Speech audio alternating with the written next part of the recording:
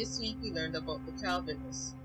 Calvinism describes the movement and reformist religion, which foundations were laid down by John Calvin and other theologians of the Reformation in Europe. In the 16th and 17th century, the domination of the Roman Catholic Church throughout Europe arose a group of people who wanted to reform Christianity. They were seen as rebels, and it was difficult to create a revolution because of the overwhelming power and influence of the Roman Catholic Church. So instead, they escaped religious persecution and fled from Europe to New England to create and follow the religious doctrine which better reflects their belief system. Arising from the belief of Calvinism was Puritanism. Miss Connor mentioned a quote from Karl Marx. The full quote from Karl Marx translates as, "Religion is a sigh of the oppressed creature, the heart of the heartless world, and the soul of the soulless conditions. It is the opium of the people."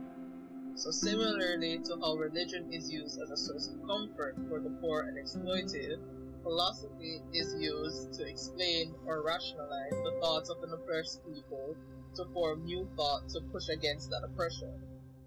The Calvinists and later Puritans started to create a reformist religion which is less authoritative. The Roman Catholic Church often taught that there was no true interpretation of the scripture but its own, and that the Roman Catholic Church is the only legitimate church.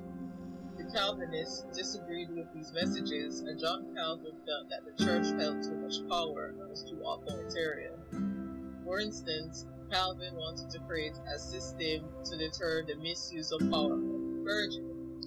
This was evident in the congregational churches. These churches allowed for free expression of opinions and implemented dividing the church into political branches, such as aristocracy and the magistrates.